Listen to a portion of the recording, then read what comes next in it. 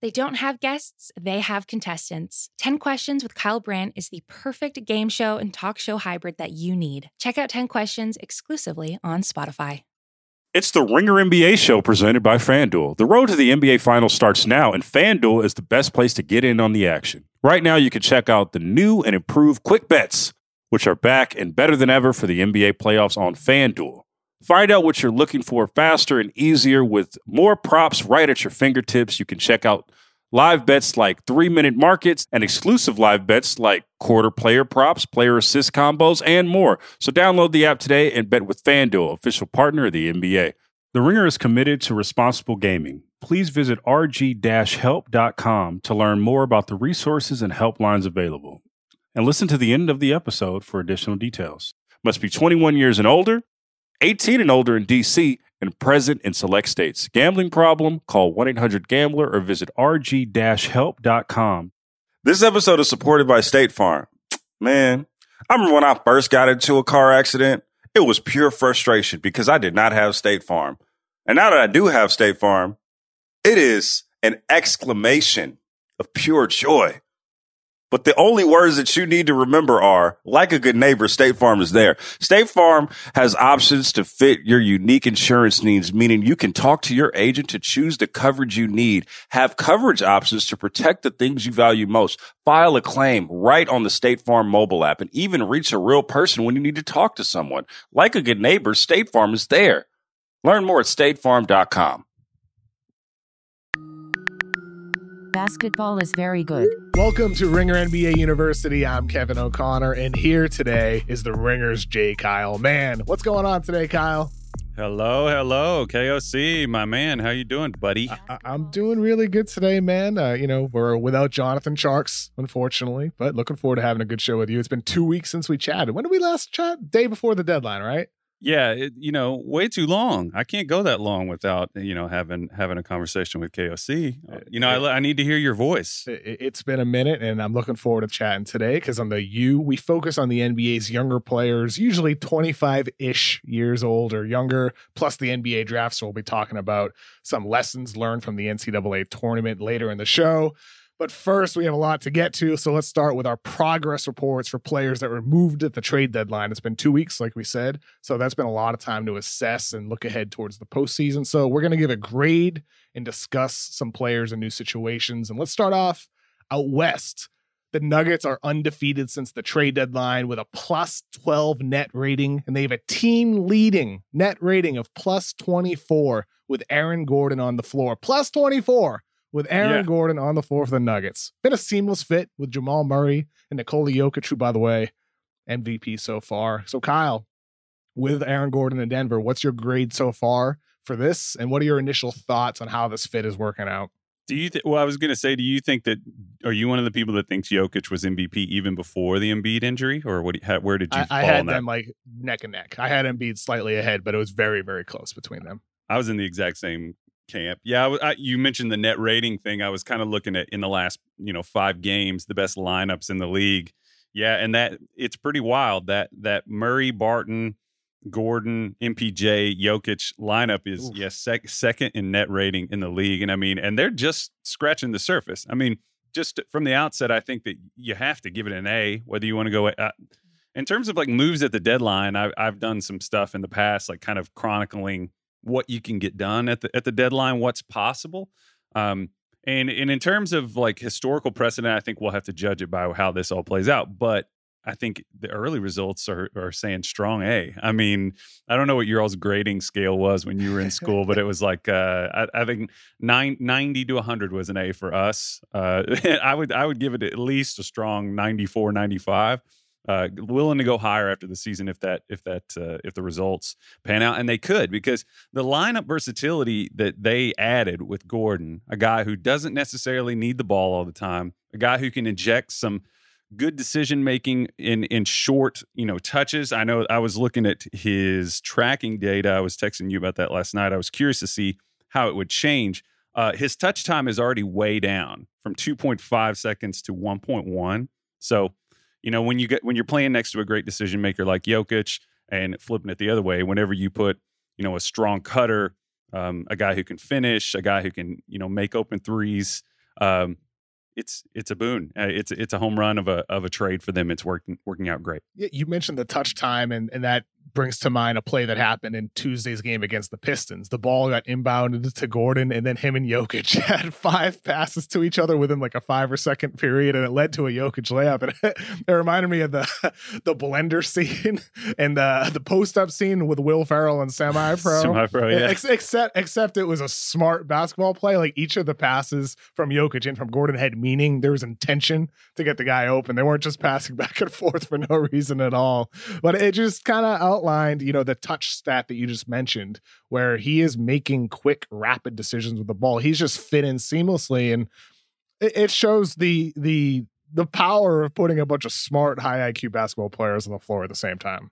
Well, you're adding variability. That's what you add. When you don't have good decision makers, good ball handlers, good creators, your variables, they narrow. You end up in these situations where your productivity is bottlenecked and teams can easily prepare for you. If you look at some of the, the best offensive teams in the league have high variability, and that is just putting players on the floor that can make complex decisions. You're harder to guard in that situation. And I mean, Gordon, something that I've really noticed that I like a lot is, my God, what a tandem of MPJ and Gordon. I mean, you can put out there guys that they support Jokic in some ways. MPJ, I think, is underrated as sort of a weak side, raise up, wall up, volleyball, rim protector.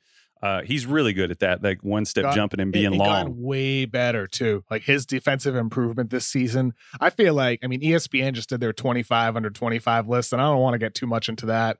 But I thought Michael Porter Jr., I think he was ranked 14th, was a bit underrated in there. Bobby Marks had him 3rd, a little higher than I'd have him, but I respect it. Because Michael Porter Jr. has turned into a heck of a player. Like this past month, averaging 21 points, 9 rebounds, 60% from the field, 54% from 3. He's been shooting the lights out his whole life. Yeah, the whole month he's been shooting the lights out. He has taken multiple leaps at the beginning of the year.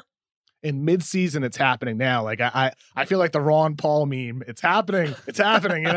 With Michael Porter Jr. It's just he's fitting in, man, and he's embracing the role. That's what this team, all of them, are embracing a role around Jokic being the center of the solar system. Yeah, when you have a supercomputer like Jokic, he's arguably he's in the conversation for best player in the world right now. I was watching that game last night with Detroit, and it was just like Jokic is just so at his own pace, and you can't rush him out of it. Like that's a really tough thing to deal with a guy who can go get his own offense. And if you look at the pace among those teams that have like the highest offensive rating in terms of lineups in the past 5 games, Denver isn't playing overly fast, and you don't have to. When you simplify, and that just tells me that in the half court, like I was just noticing that, Aaron Gordon's cutting is like skyrocketed. And I think we're kind of in the early stages of him kind of getting, accustomed to their offense.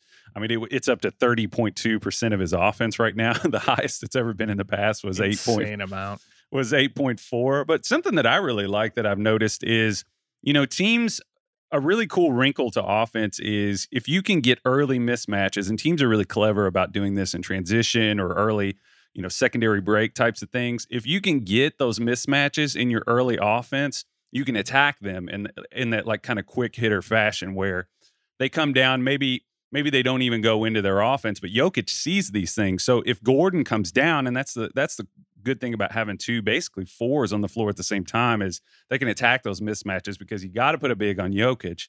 And I just noticed that he was posting up guys early and getting easy buckets, and that's just another wrinkle for the Nuggets. And defensively, it's been great too. We've talked throughout the show since we started in January certain ideas about inverted offenses, using guys in different positions. We've talked about that in the context of Bruce Brown being used as a screener with the Nets. It's true with a lot of different teams with bigger guys handling the ball like Jokic does for Denver, and that allows them to do so many funky things on the floor that our defense isn't used to seeing. And you mentioned Gordon cutting. They have that play where Jamal Murray sets a back pick for Aaron Gordon, who's usually standing above the break or near the wing, and then he just slices right to the rim as Jokic has the ball at the other elbow, and he just flips it to him with perfect accuracy and precision, gets him an easy bucket at the rim. And it's just been cool to see Gordon in this role, because for so many years in Orlando, he was used in different types of roles as a ball handler, as a post player.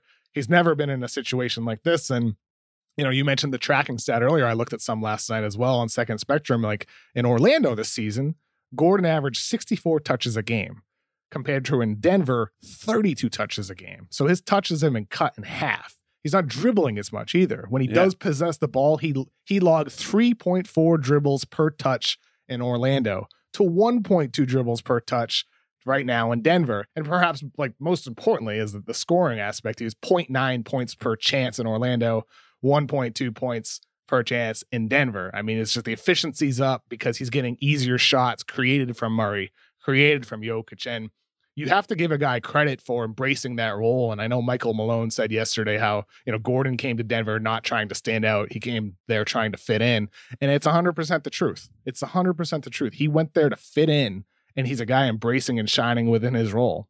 Yeah, definitely. And the play that you pointed out, I was also noticing. And it's the I really pick with Murray.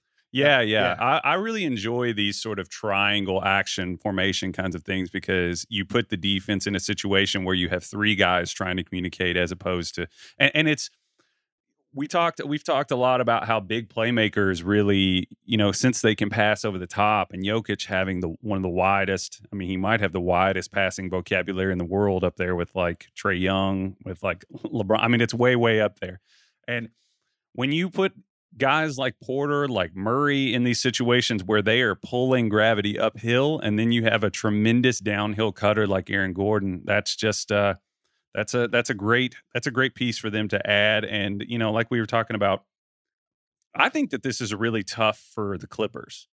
I don't know I haven't looked at what the seeding is going to play out right now, but I think that in terms of like matchups, them adding Gordon is going to be a serious problem for some teams. And I think it boosted their playoff offensive flexibility. So they faced the Clippers, and Gordon had some great defensive possessions against Kawhi Leonard. And we saw him do this before. It's not the first time. He did it when Kawhi was in Toronto 2 seasons ago, and Orlando had their little, playoff run to the first round. Gordon played great. He had possessions against KD during that run to the playoffs, against James Harden, and against Kawhi in the first round. And he made it hard on him. I mean, there's only so much you can do against a future Hall of Famer, of that caliber. But what did you see from a matchup standpoint in the Denver-LA game, or when you even just project ahead with those two teams, of how Denver might present challenges for whether it's the Clippers or any playoff opponent? I'm curious about your thoughts there. I think it's the versatile fours like we were talking about. I think that to me is the crux of this, because you knew you had a thing that worked with Murray and with Jokic, and that two-man game is still going to be, they instinctively feed into each other and flow off of each other extremely well. So, and those two guys pull a lot of gravity. They're versatile scorers. You're going to have to game plan to stop them. That in and of itself is a challenge.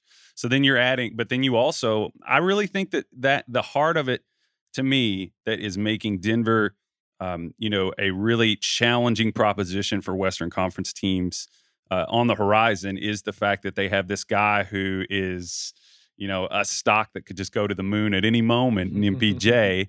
And you give extra support to Jokic defensively too. Like we said, I think that's really important. I think that's something that they needed to add. And then you get, they're bigger guys that are athletic, that can get up and challenge the rim, that can give you that backline support, can make out of area plays. I think that's really big.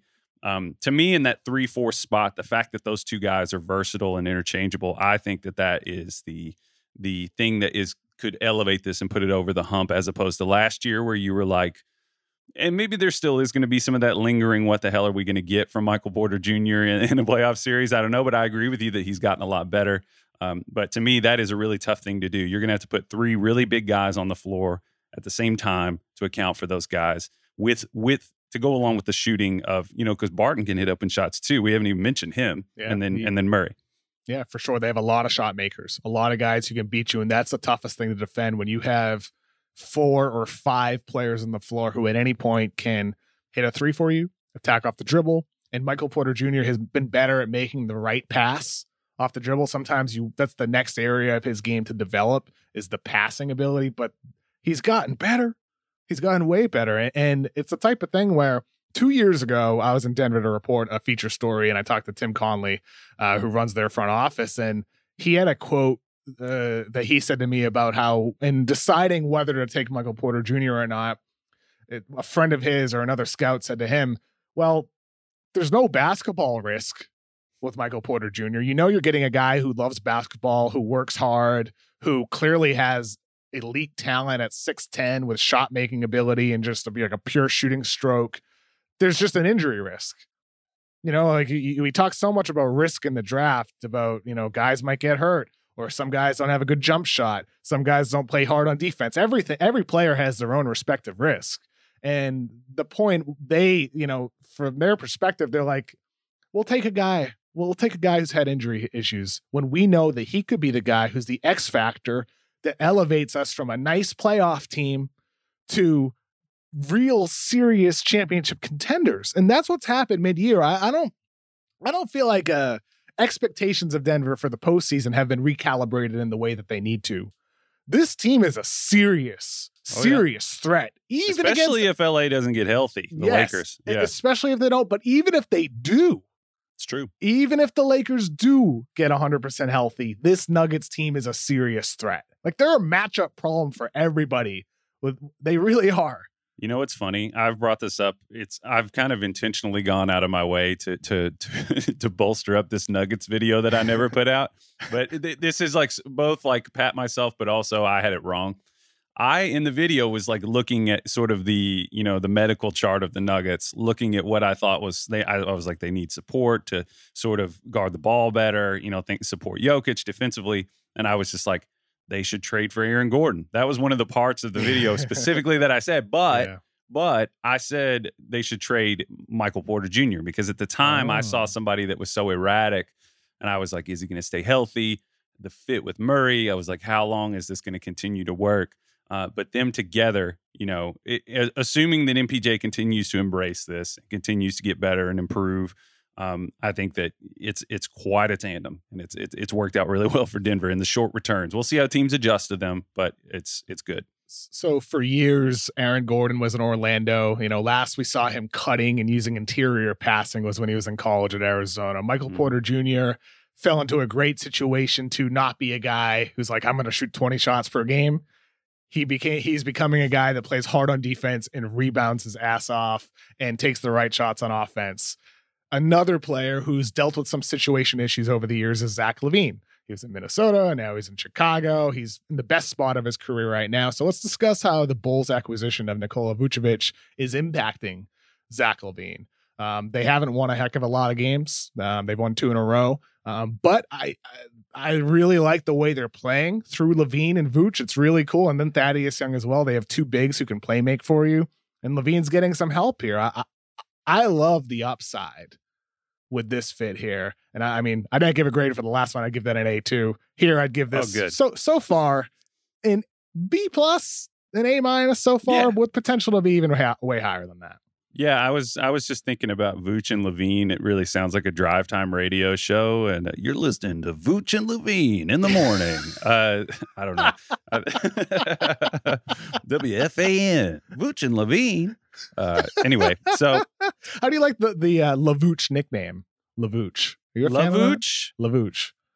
It sounds kind of dirty. I don't know. I would say I think that's I don't know. I call him dirty in what way, Kyle? We're just going to leave it alone, I think. Okay. I think we'll just leave it alone.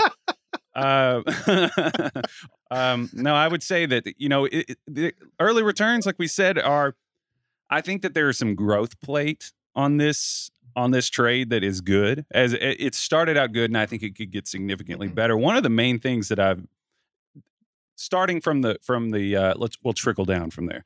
I think that this is an obvious great addition for them because what you're adding solidified production at volume, whereas in the past they had sort of unsolidified guys who were sort of trying to find their footing still in the NBA, but they had 2 of them next to each other that were trying to do that at the same time, and that was a little bit tough for the Bulls, who were, you know, near the bottom of the league in offensive rating last year. So you're adding a guy who's versatile like Vucevic, is it Vucevic or Vucevic? Vucevic. Vooch? Vucevic. I always say Vucevic. Yeah, anyway. I made the switch recently, and I'm feeling good about it. You feel good? Yeah, I get it. Also, by the way, you're the king of pronunciation with Luka Doncic.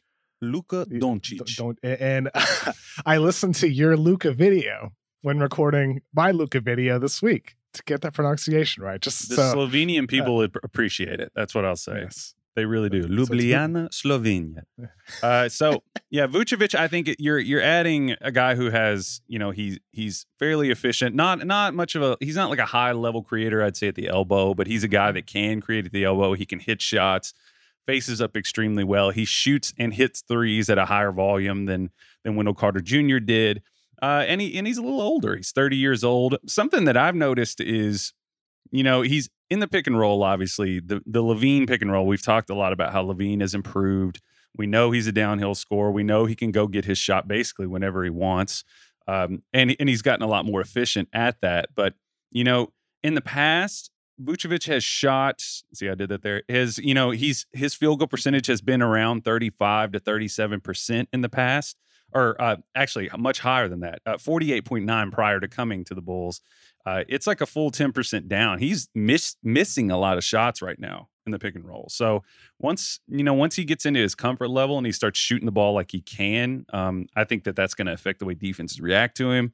I think that's going to be a good thing for the Bulls across the board and continue this thing, allow it to continue to grow. And Levine's sort of in the middle of a little bit of a cold stretch here as well, shooting the ball last week or so. So as he picks it up and as Vooch starts picking it up, I think that has a real potent potential to be, as a pick and roll duo. And I noticed in the tracking data, they ran 27 pick and rolls in their win against the Pacers. And that's according to Second Spectrum. And that's more in one game than Levine's had in any game this year with Vooch, is 27. The previous high, I believe, was with Thad Young. So they're averaging 18 pick and rolls per game, and that's a lot. It would rank 6th in the NBA. And just for reference, Chris Paul and DeAndre Ayton lead with 21 per game. So they're way up there with what they're doing and what they want to do. And what I really like about it is we have seen Levine improve as a playmaker, but I still don't think he's going to be your guy averaging 8 assists per game, 7 assists per game. He's more like the type of guy who thrives in an offense where multiple guys are doing it. So you have Vooch doing it. Hopefully White can develop over the course of time, or you bring in another guy in the backcourt, Alonzo-esque type of guy who's a low maintenance ball handler, but still makes plays for teammates. Patrick Williams, I still think he's the key to this whole thing. Definitely. The key in the sense that if they are to become a championship team this decade, it'll be because Patrick Williams develops into a star level talent, or a guy that's a near level star talent. So he can even pass a little bit off the dribble for you too. He's not a primary guy, but he can make the right decisions. They brought in Troy Brown, another guy, big jumbo guard who can play in the pick and roll for you, make quick passes, quick decision maker. They have a lot of talent, a lot of guys who can make the right play. And the pieces feel like they're starting to fall in place in Chicago. They went from a team where a lot of nice young players that didn't fit to a team that makes some sense on paper.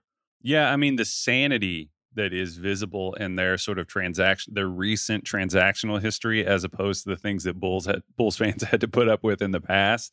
Garpax. Yeah, it's been very noticeable. And I think that, the Pat Williams pick I was a little softer on him than a lot of people, but I've come around to that. I think that his upside, I think that his playmaking upside, I don't know that he's ever going to be like a heavy volume type guy, but I don't know that he necessarily needs to be a superstar for them to hit their potential in the way that they could.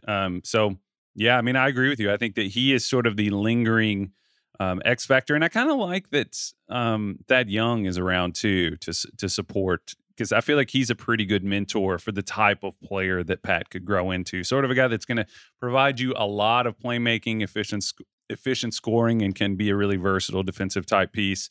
Yeah, I like that.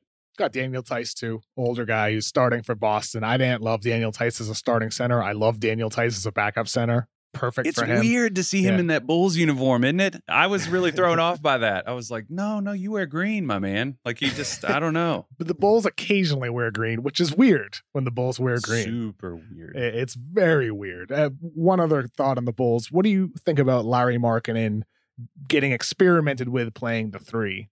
I wanted to say something really quick about uniforms. I think that would be among my least favorite alternate color, like, really weird off the ball, oddball color. The orange looks good for the Magic. You've seen that one, right? I mean, the orange looks good, but it's kind of weird. I don't know. It's weird, but it looks good. And I really don't like the Pacer Heat thing. That I don't like the Pacer color thing that the Heat were doing. I mean, I just don't. Why are we doing that? Yeah. I don't know. Yeah. Go with the Miami Floridians colors. Miami Heat. Anyway, so yeah, with Lowry, I mean, moving him, I think that the returns are going to have to show me a little bit more in that sense.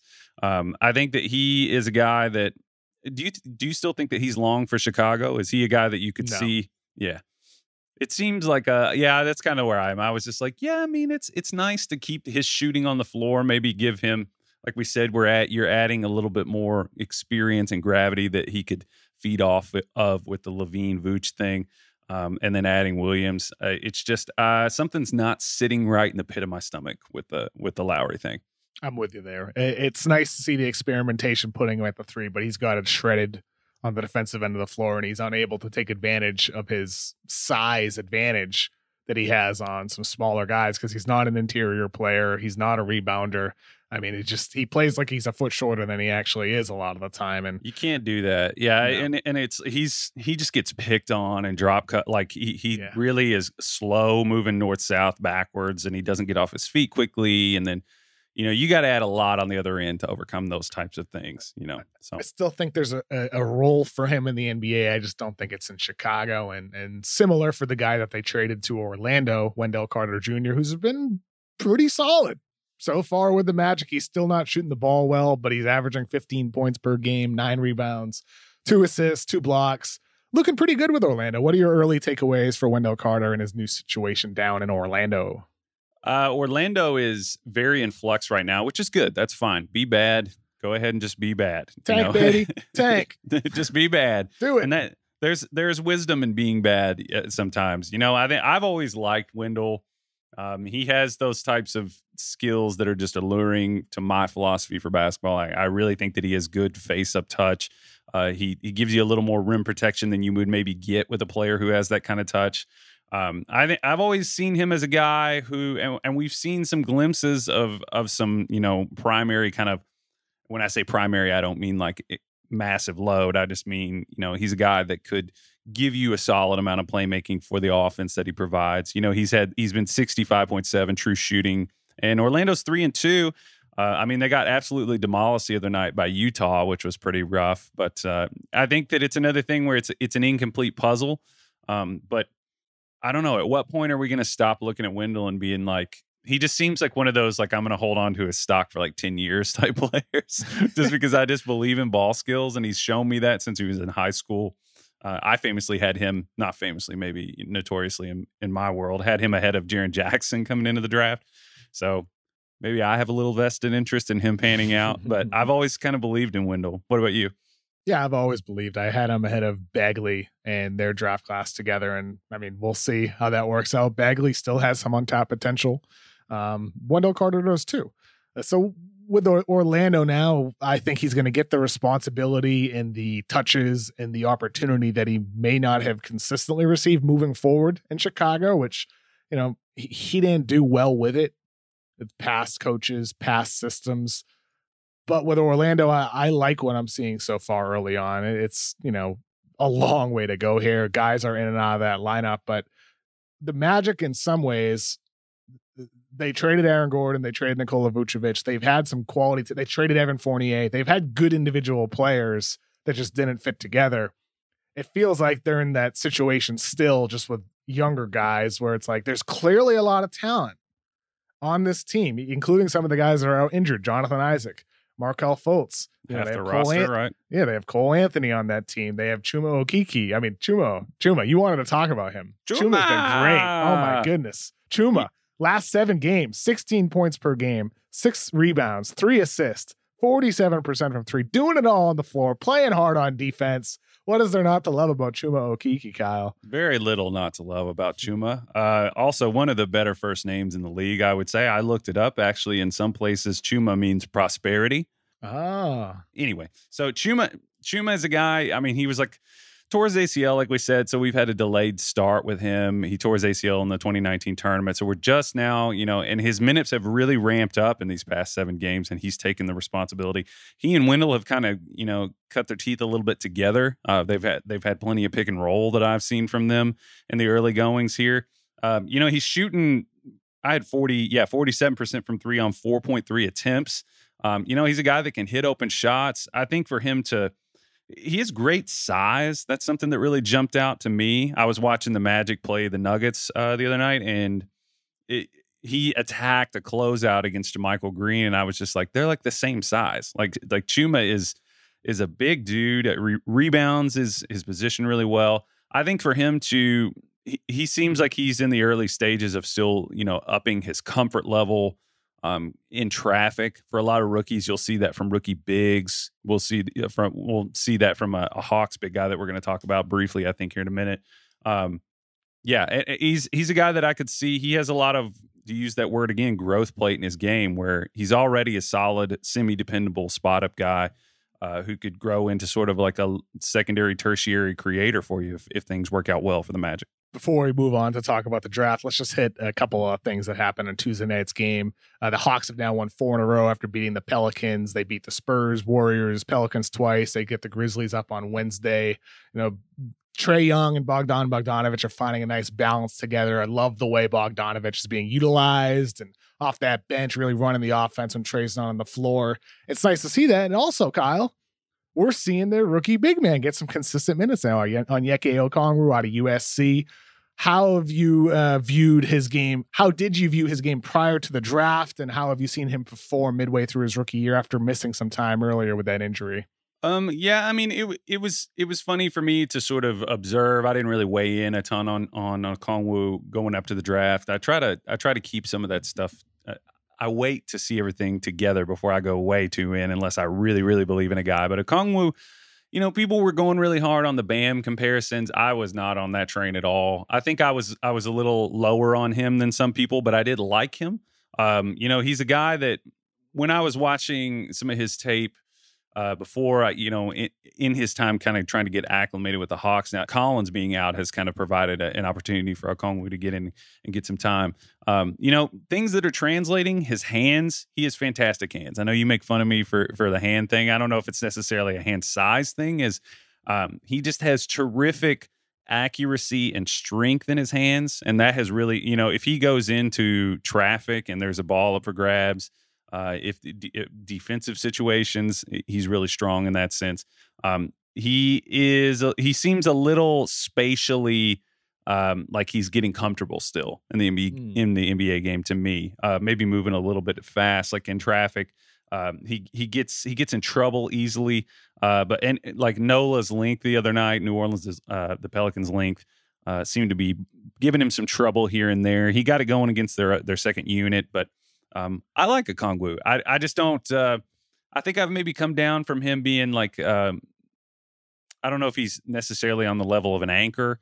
I kind of had him more as sort of like in the range of like good Tristan Thompson. That's where I had him. What do you think? Physically, he moves like Tristan to me. That's what he reminds me of. And when you say good Tristan Thompson, I mean Tristan Thompson is solid.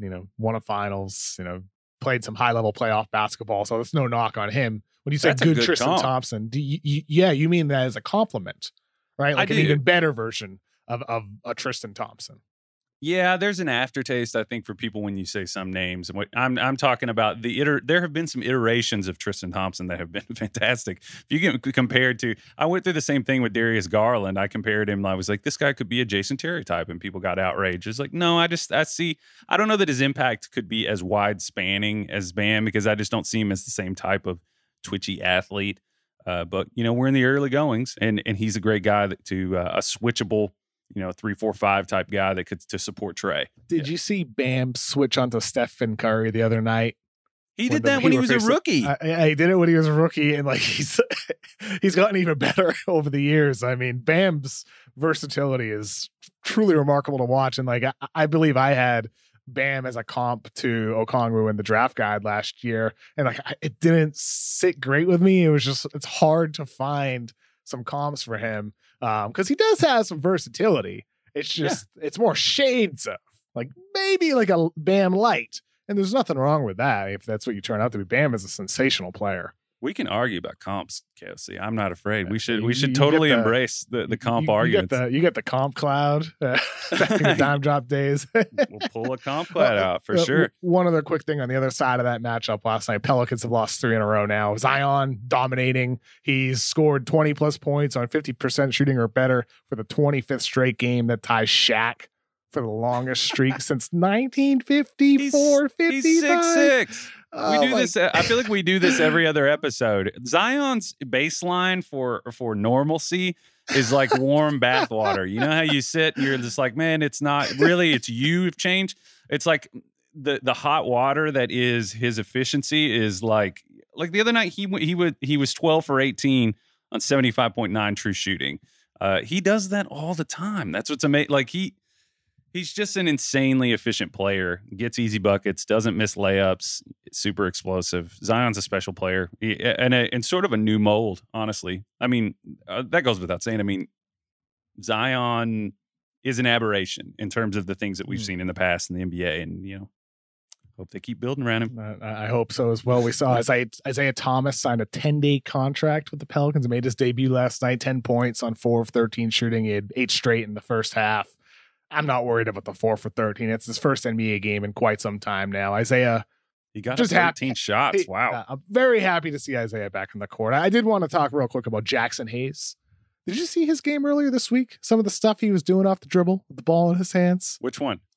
I believe the game against the Rockets. I don't know if I saw the specific plays that you're talking about. I mean, which ones? What Handling jumped out the ball to you? on the open floor, hitting a corner 3. He just, like, the raw athleticism that people have talked about since he was at Texas. Yeah. Is manifesting a little bit in an NBA setting. And, like, you just talk about outliers, how Zion is his own player. Isaiah Thomas at 5'9.5" has managed to be, he was a top 5 MVP candidate at one point. He was an outlier. Jackson Hayes, in his own way, is an outlier. Just a very funky player in that mix for the New Orleans Pelicans, where they have a handful of those guys. They burn an Ingram even. Tall, lean, and skinny, very lean frame. They have a lot of, like, that's what makes basketball cool. Just all these dramatically different players of different shapes and sizes. And Jackson Hayes, being the elite athlete that he is, used to play wide receiver in high school. I mean, in another world, maybe he's a 6'10" wide receiver. Can you imagine him taking a serious hit from a serious player? I was just thinking all kinds of kinds. I forget what country song that is. But, I actually, I drove an Uber one time for the guy who used to train Jackson Hayes. Yeah. Really? Little story. There's really not much else to it. He had a great time that night, and we were just talking about Jackson Hayes. But he's always a guy who just. You're right. He's funky, and he's coming along slowly. He's a type that I think he's just kind of lying in the weeds a little bit in terms of the attention that he gets, and it's a good asset for New Orleans to have sitting there. And I think that he could. I always thought that he could become a Jared Allen type guy, like a guy who could really fly around, as his positional, in terms of like quality rim protection. And like you said, it is if he's going to start adding spot up threes, I don't know about creation, I think his opportunities, it's not going to be necessary. It's just not going to be necessary, I don't think. No. But vertical spacer, really springy, really long, good athlete. It's a nice asset for New Orleans to have. You said you drove Uber before? Oh yeah, man. I drove. I should have written a book about it. You want to hear one story? Yeah. Yes, because I love just chatting with Uber drivers. I chat with every single one of them. I love it. I've had some pretty really good ones and some really bad ones. My very first Uber trip that I did was on the Kentucky Derby, and so I drove out like really the edge of town. Pull up to this house. It's like obviously like kids in early college. I call them kids. And they were like wearing like, Vineyard Vine stuff, standing around drinking Bud Light. It's 10 in the morning. They get in the car. More power to you. It's Derby.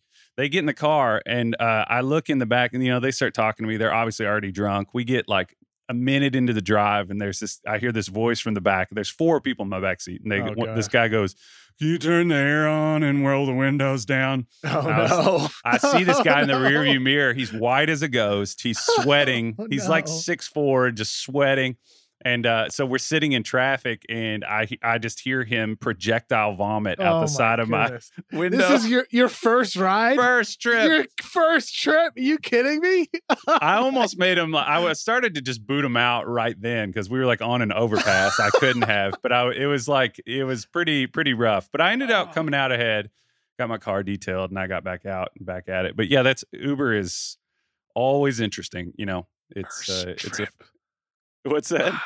First trip you had that experience. Yeah, I had a guy. Unbelievable. I had a guy try to. I had somebody try to get me to help him pull his like passed out wife out of the car. You just end up with a lot of different funny stories. It's a funny job. Yeah. It really is. I've Shout out to Uber. Great deep life conversations with Uber drivers.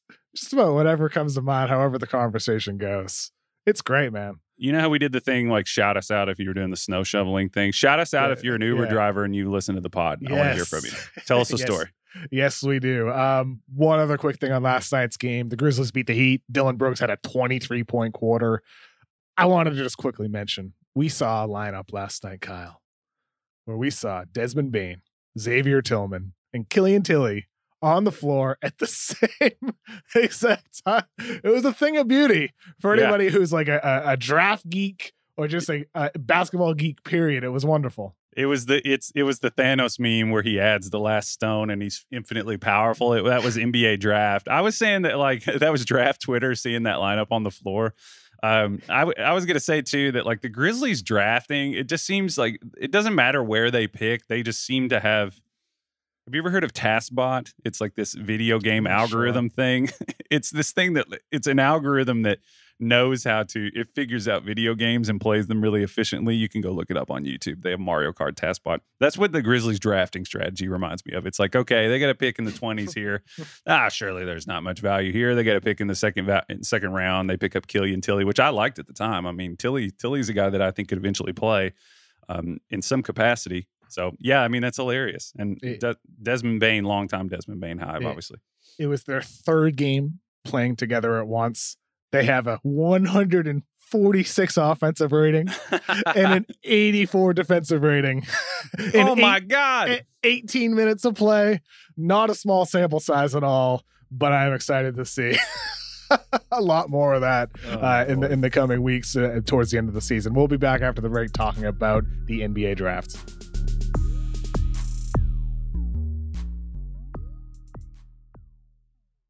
This episode is brought to you by Visible Wireless. Want a wireless provider that always brings its A game? Switch to Visible, the wireless company that makes wireless visible. Get a one-line plan with unlimited 5G data powered by Verizon as low as $25 a month, every month, taxes and fees included. And as if that wasn't already a huge win, you could use promo code RINGER20 to receive $20 off your first month, just for listening to us talk about basketball. Not bad, right? You don't need more than one line of wireless to save. Just switch to Visible at visible.com and use promo code RINGER20 for data management practices and additional terms. Visit visible.com. The Visible monthly rate is $25 per month. This episode is brought to you by Indeed. We're driven by the search for better. But when it comes to hiring, the best way to search for a candidate isn't to search at all. Don't search, match. With Indeed, use Indeed for scheduling, screening, and messaging so you can connect with candidates faster. And listeners of this show will get a $75 sponsored job credit to get your jobs more visibility at Indeed.com/RingerNBA. Just go to Indeed.com/RingerNBA right now and support our show by saying you heard about Indeed on this podcast. Terms and conditions apply. Need to hire? You need Indeed. This episode is brought to you by Cars.com. When you add your car to your garage on Cars.com, you'll unlock access to real-time insights into how much your car is worth. Plus, view its historical and projected value to decide when to sell. So when the time is right, you can secure an instant offer from a local dealership or sell it yourself on Cars.com. Start tracking your car's value with your garage on Cars.com. So we just talked a little bit about Killian Tilly. Gonzaga, the team he played for in college, lost in the national championship against Baylor 86-70. We watched that game on Monday night, Kyle. So we're going to look at that game through the NBA draft lens with a little game of stock up, stock down, or maybe no change in some cases about some of the players that were in that NCAA men's tournament national championship game. Let's start off with Davion Mitchell, 6'2" guard from Baylor. Been some talk about him with the tournament he had that he could be a lottery pick. Is his stock up that far in your eyes, Kyle, with Davion Mitchell? I mean, he definitely solidified himself, in my view, as somebody. I was really encouraged by what I saw. I really enjoyed his. Baylor kind of had this in spades across their roster, and the fact that they just had this sort of self-assuredness and confidence in the way that they attacked. And I think that Davion is a really versatile player. I think he projects as somebody, he guards his ass off. I think that he's somebody that could give you rotation, scoring, creation, shot making. I mean, he was torching Drew Timme. He was opening some gaps when Drew Timme was trying to guard him on the ball. I mean, that Suez Canal ship could have turned around in. They were that wide. It was like, did you not follow that story at all? Did that reference not land with you, KOC? The Suez Canal? The ship? I'm disappointed in your current affairs knowledge there. Anyway, big ship, big holes. Anyway, I am. Oh wow, I see it now. This morning. Wow. No, that's an old story. Oh, ship got stuck. Oh, that's the headline. Wait, what? No, did you not see when the ship in the Suez Canal got stuck sideways and it couldn't turn around? No. Oh my God, whatever. That was just such a digression. Davion Mitchell definitely. I only consume basketball, Kyle. I know. I don't know how you do it. I watch a lot, and I don't know how. That's Kevin's superpower, folks. He literally has a superpower. I watch all the time, and I still don't know how Kevin does it. So, Davion Mitchell, yes. I mean, I think you're absolutely justified and in your right mind to draft him. At least late lottery, and I know that I was kind of looking at some of the big boards for him, and I saw Dan Devine in our Slack was talking about how he hopes that he falls to the Knicks in the mid or late first round. Late first round, it just ain't happening. I don't see him lasting that long because he is a modern NBA player. Now, in terms of size, I mean, he's not super big. At 6'2", but he's a guy who. I think that he could be an on-ball pressure type guy, somebody that could definitely add punch to your rotation on both sides of the ball and create shots and playmaking and score. I'm playing devil's advocate here. He shot 66% from the free throw line in 3 years in college, 45% from three this season, way up from 32% as a sophomore and 29% as a freshman. Are we to believe that he's going to continue to be a high 30% or a low 40% three-point shooter when his free throw percentage is still sub 70%? Or are there any indicators in what he did this season in terms of shooting form or anything like that? Or is there anything that gives you confidence that the 6'2" guard can continue to trend upward with his shooting? 45 is insanely high. I mean, in terms of we would have to go in and kind of look at the sample in terms of where he's shooting from, when he's shooting on the move, how much of that was on the, off the catch, things like that. I think, he creates a lot for himself. At least he did in the tournament really well, really capably. I think that, maybe not 45, as that line, a lot of guys kind of have an adjustment period, especially guys in the lower 6 foot range who are going to have to generate a little more power. It's not necessarily going to be as easy. And that's something that I would have to. I am so confident of him as it's not going to drop to the point that's going to concern me into not wanting him if I'm picking that range. Because if you give me a guy that really is interested in guarding the ball, that's the thing about Baylor is and Chark said this too, is that they had a collection of guys who were on their second stop and didn't really have any disillusions about who they were. They were guys that came in and bought into team defending. If you watch that game, I mean, they were just terrifying how well they defended as a team. So that's a thing that's not going to be foreign to him. In terms of the shooting, it could come down some. I don't know. I don't expect it to plummet, though. I think that he's a good enough shooter that I think it'll be good enough. But we're both stock up. For sure with him, right? Yep. How about Jalen Suggs? Had the moment of the tournament, of course. Top 5 pick before the year. Still a top 5 pick now, or is there any chance that he pushes top 2?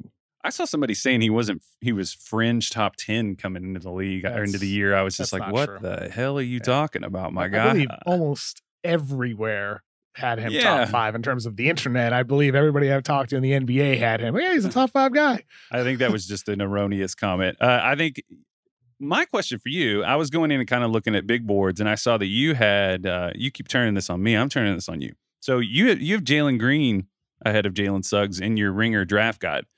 I mean, I think that's the interesting question for me. Where do you think that dynamic changed at all? Because I'll just tell you, there's no. Go ahead. I'll let you answer. I mean, we'll see how it pans out. I don't. When I do my rankings, they're very fluid early on. Okay. And 3, 4, 5, like that's gonna be shaken up at any moment. Because so much of it, and I think, let's just tie this to last year. I had Killian Hayes ranked number 1. Mistake. I still think anybody who's talking about Killian Hayes, what he did after 7 games, is silly and short-sighted. I haven't responded to a single message to me about Killian Hayes for that reason. By the way, his last 2 games in Detroit looks great as a passer. Really good as a passer. There's a big asterisk. He hasn't played. But the of course, but I still wouldn't. I think where I missed with LaMelo and not having him number 1, and a lot of people didn't have him number 1, but was the character aspect. Talked about in the Void video when we brought on Miran Fader to talk about his character and who he is as a person. And to me, I'm still learning about who these players are as people and what matters to them and how they work, what they prioritize. And that information can be hard to find. Sometimes there's a lot of misinformation out there. With Jalen Suggs, one of the encouraging thing is everything that's out there is A+ in terms of character. You can see it yourself on the court, just observing the way he plays with the attitude and the intensity. I mean, I thought his quote after the game, he's like, I always wanted to jump up on the table like D-Wade. It was like, he is somebody who, everything I've heard about him, he like eats, wakes up, thinks about basketball, everything's basketball, and he wants to be the best player that he can be, and he works smart and he works hard. So like there's some guys that just get in the gym and put up the hundreds of shots, but they're not working smart. I think Jalen Suggs is the type of guy who works smart. So it wouldn't shock me if I do move him ahead of Jalen Green at some point. With Jalen Green, I do just like the progress that we saw over the course of the season with the Ignite. I thought he made subtle improvements with his passing, subtle improvements with his decision making, and he fared well in a tough league. The G League is no joke. There's some solid talent down there, a lot of grown men down there as well in their late 20s and even in their 30s. So I was very impressed with Jalen Green's performance, and those guys to me are neck and neck. It's in many ways, it's about your team fit, and that's the challenge with big boards. In general, like we do public big boards and they're general big boards, but the truth is that just like we talked about earlier in the conversation with Aaron Gordon or with Zach LaVine, there's certain guys that I would have ranked higher for certain teams than I would for others. Depending on the situation that they're going into. So for them, it's close, to answer your question. I wouldn't read too much into 3 or 4 between them. But Suggs, to me, he is in the same place he was before. This is the guy he always was and probably always will be. He's going to be a success. It's just a matter of what heights he reaches. Yeah, I think, sort of range of applicability in terms of like the player, where do they fit at the highest level the most, who fits at a high level the most consistently. And for me, I mean, I may live to regret this, but I can't imagine a scenario where I wouldn't take Suggs over Green. I just think that he had a chance to submit. Really, he didn't really show me anything that I didn't already know. There were some situations where he could have asserted himself offensively earlier on, but Gonzaga was humming offensively so well that it didn't necessarily matter. And you saw his minutes and his touches and his attempts and things and his sort of primacy go up as the tournament went along. I mean, we were talking about, I've seen the Drew Holiday comp really become ubiquitous. Like it's everywhere. Early on, it was like you saw it here and there, but it's like pretty consistently people are like, this is a Drew Holiday type player. But I do see some sort of je ne sais quoi in his game that could separate him and give him some plus, as I always say, possibility in his game. And I think that he's definitely a guy who has a lot of interest in on-ball defense. I think he takes big tasks. I think that he sees big moments and seizes them. He's unfazed by them. We saw that in the UCLA game where he basically manned up and made the big plays to end that game. I mean, can you think of another sequence from a prospect that was more impressive than him switching and guarding that ball? I mean, he had to get into area to block that. That wasn't his man initially. I mean, he rotated and made the play, without missing a beat, he turns around, pushes in transition, and makes like an Isaiah Thomas 50-foot bounce pass for a dunk. I can't remember a prospect making a play like that on a stage like that in the past 10 years. Nothing comes to mind. For me neither. I don't have a great memory, so not the best person to ask. You didn't even know about the Suez Canal. I was thinking like Anthony, bring it back to Kentucky as I'm apt to do. Anthony Davis in the Final Four in 2012 had some pretty amazing sequences where he, was protecting the rim, making wild out of area blocks, and then coming down. And I remember there was a clip where he made like a fallaway lefty baby hook over Gorgie Zhang, and Steve Kerr was like, "Oh my!" Like he started laughing because it was so ridiculous. But yeah, Suggs. The question for me is like, where does he go? Does he go ahead of Mobley? Does he go ahead of Cunningham? I really like him a lot. I think you could come away from the draft feeling pretty damn good about yourself if you end up with Jalen Suggs, because I think he's a special talent, and he showed his it factor, which is you love to see. For sure. And I would say for him, stock up, even if that doesn't actually mean he gets drafted higher. The view of him has increased because of the production level in that tournament and the whole season for that matter. His teammate Corey Kispert, not so sure that we can say the same thing about him. He looked overmatched athletically at times, did not shoot the ball, even was hesitant in certain moments shooting the ball. I had him ranked as a mid-lottery pick. I'm not sure where you had him, Kyle, but how has your perspective evolved about Corey Kispert? I think the play where he went to shoot the ball and just sort of ejected mid-shot, that I thought that was the emblematic play of the game. I think that the thing about Kispert to me is you got to kind of project what his role is going to be like. I think that, Baylor was able to load up on Gonzaga in some ways that he probably won't be facing in the NBA. I think, Kispert definitely had some, I'm sure that was an eye-opening experience for him in terms of the pressure, because the closeouts, the speed, how quickly you have to shoot the ball and accurately to stay on the floor if you're not going to be a plus, if you can't keep your head above the water, defensively.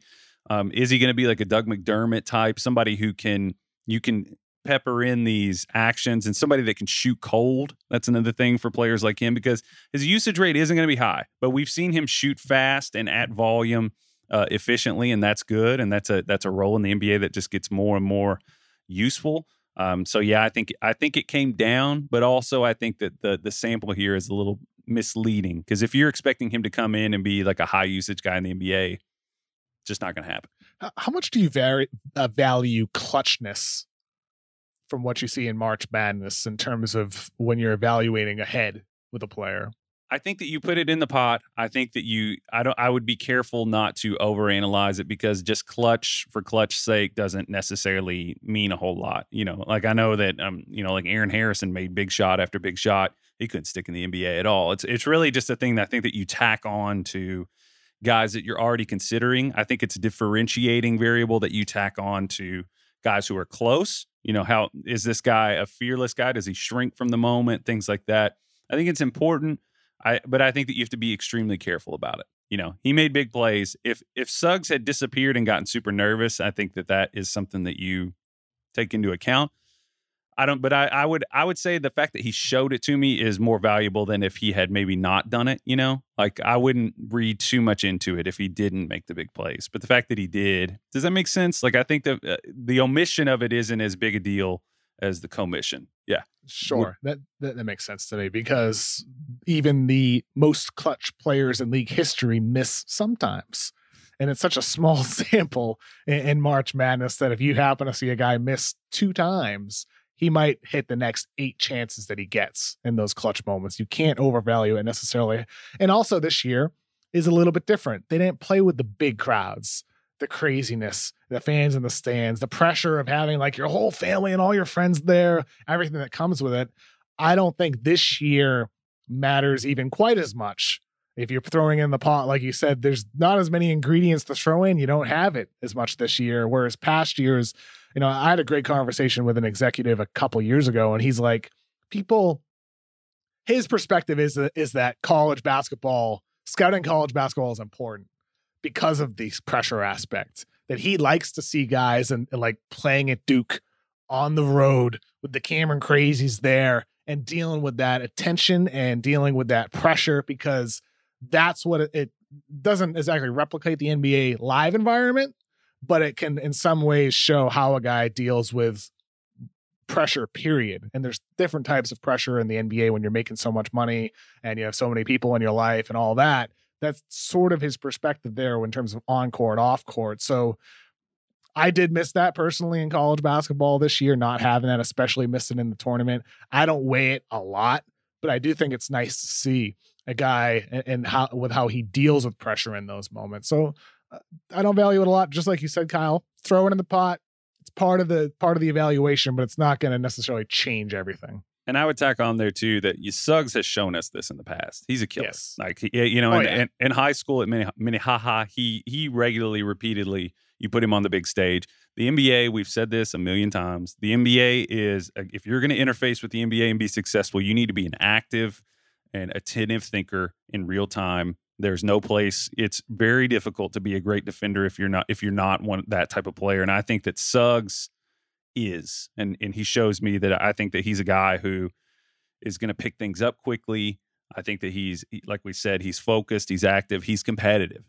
I like guys that give a shit. I really do. I'm sorry to curse there, but I do. I just like I like that. So, yeah. So I'm encouraged by what I saw. And just real quick, Jared Butler on Baylor, we talked about him on our show 2 weeks ago as a guy to watch. I would say no stock change for him. Solid guard, can be a spark plug for you. I like the way he plays. Drew Timme with Gonzaga making their run to the tournament final. He did get some more attention as a draft prospect. Where are you at with Timme, Kyle? I guess this is kind of a question of where you were before. He hasn't really moved much. I mean, It kind of sunk in more. It sunk me more into where I was.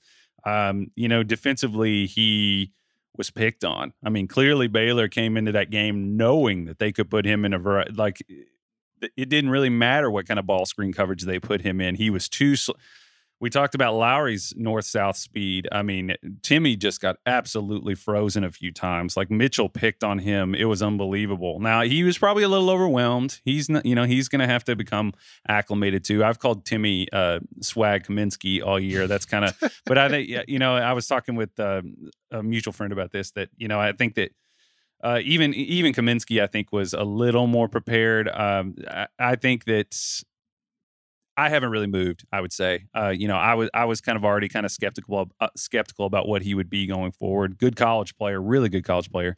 But I haven't really moved on him. I'm lower on him. Yeah. I'm with you, Kyle. No change for me. And when you say no change, you mean second round pick? Oh yeah, I mean if that. Okay. Yeah. If yes. He's a liability. You can't put him in a serious basketball game right now in that sense, because what we saw Baylor do is what NBA playoff teams do times 2, 3. So exactly. And he's the type of guy with some of the talent level that's there, worth an opportunity, get him an opportunity in G League or overseas, and maybe down the line that athleticism improves and he can turn into something. But as of now, without a knockdown perimeter shot, like you mentioned Frank Kaminsky earlier, like he could shoot it. Yeah, he can shoot. He can shoot it. And without the reliable defense, it's really hard to carve out a role in the NBA. Any other thoughts about Baylor or about Gonzaga or about anything that we saw in the tournament, Kyle? Oh man, I think the other one was Johnny Juzang. We were talking about him. Has he moved ahead? I mean, I don't know how you in your right mind could. Well, I could see how. I just think that Juzang showed us a lot of things that we didn't see in the past. As a Kentucky fan, I've lamented that a whole lot online and elsewhere late at night. He just showed a lot more wiggle off the dribble. He showed a lot more competence attacking the rim, pull-up shot ability, shot creation. They couldn't stop him, and he ramped that up as the year. It could be a case of in an especially good tournament, but I think he showed things that weren't aberrational. I think Juzang is an NBA player. I think he's moved into that conversation where I was skeptical about that in the past. And one other quick thought here, with Mitchell, Kispert, Suggs, Butler too, they feel like the types of guys that could fit anywhere for the most part. They're the types of players where like we could have a conversation about, well, which team does this guy fit on the most? But they seem like the type of players, at least in my opinion, where they can fit into anywhere. Do you feel the same there, Kyle? Well, I think they feel that way because they are not in the echelon of.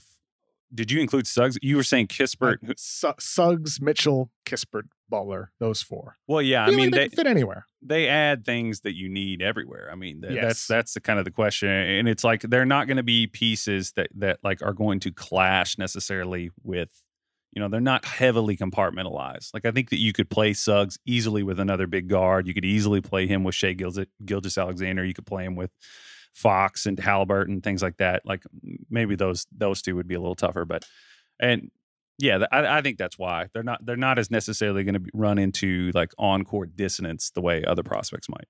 We'll be back in 2 weeks, Kyle. 2 weeks goes by quickly in some ways, but feels like forever in others, doesn't it? That's sort of the whole. It feels like forever for me to wait to smell your digital musk on this call.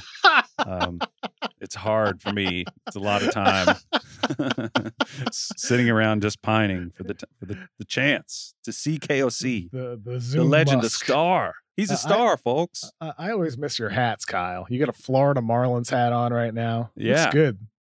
97 World Series. It does. It pops.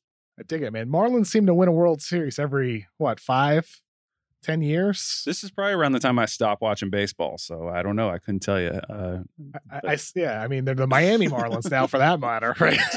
Their swag, their gears is not as cool. I'm a Florida Marlins. I like it a little bit. So this is how much I pay attention to baseball these days. They last won a World Series in 2003. That's like my 2009 brain talking. They won in 97. They won in 2003. Haven't even been to the playoffs. You got 2009 brain, boy. I sure do, man. They lost in the NLDS in 2020. It's been a long time for the Miami Marlins. Too bad. Long time. Yep, sure has. Yeah. Why'd you stop watching baseball, Kyle?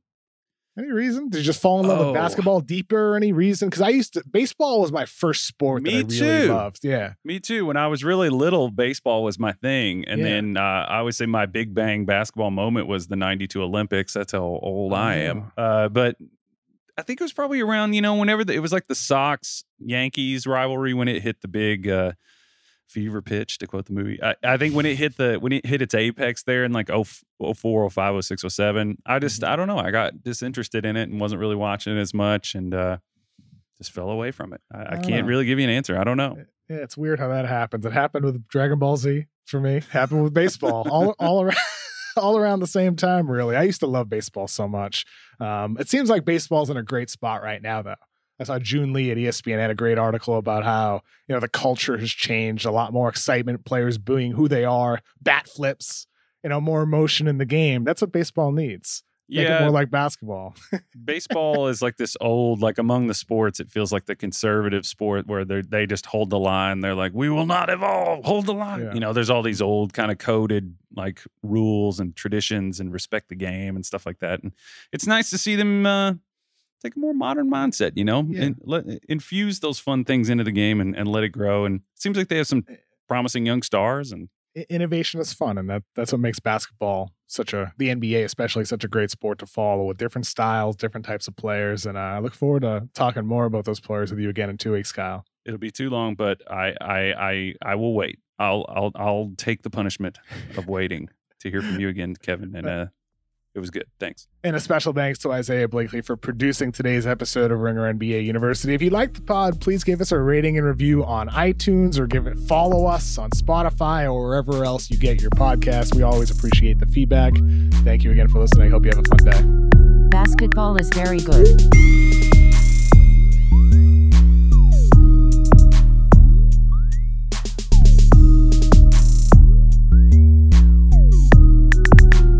Basketball is very good.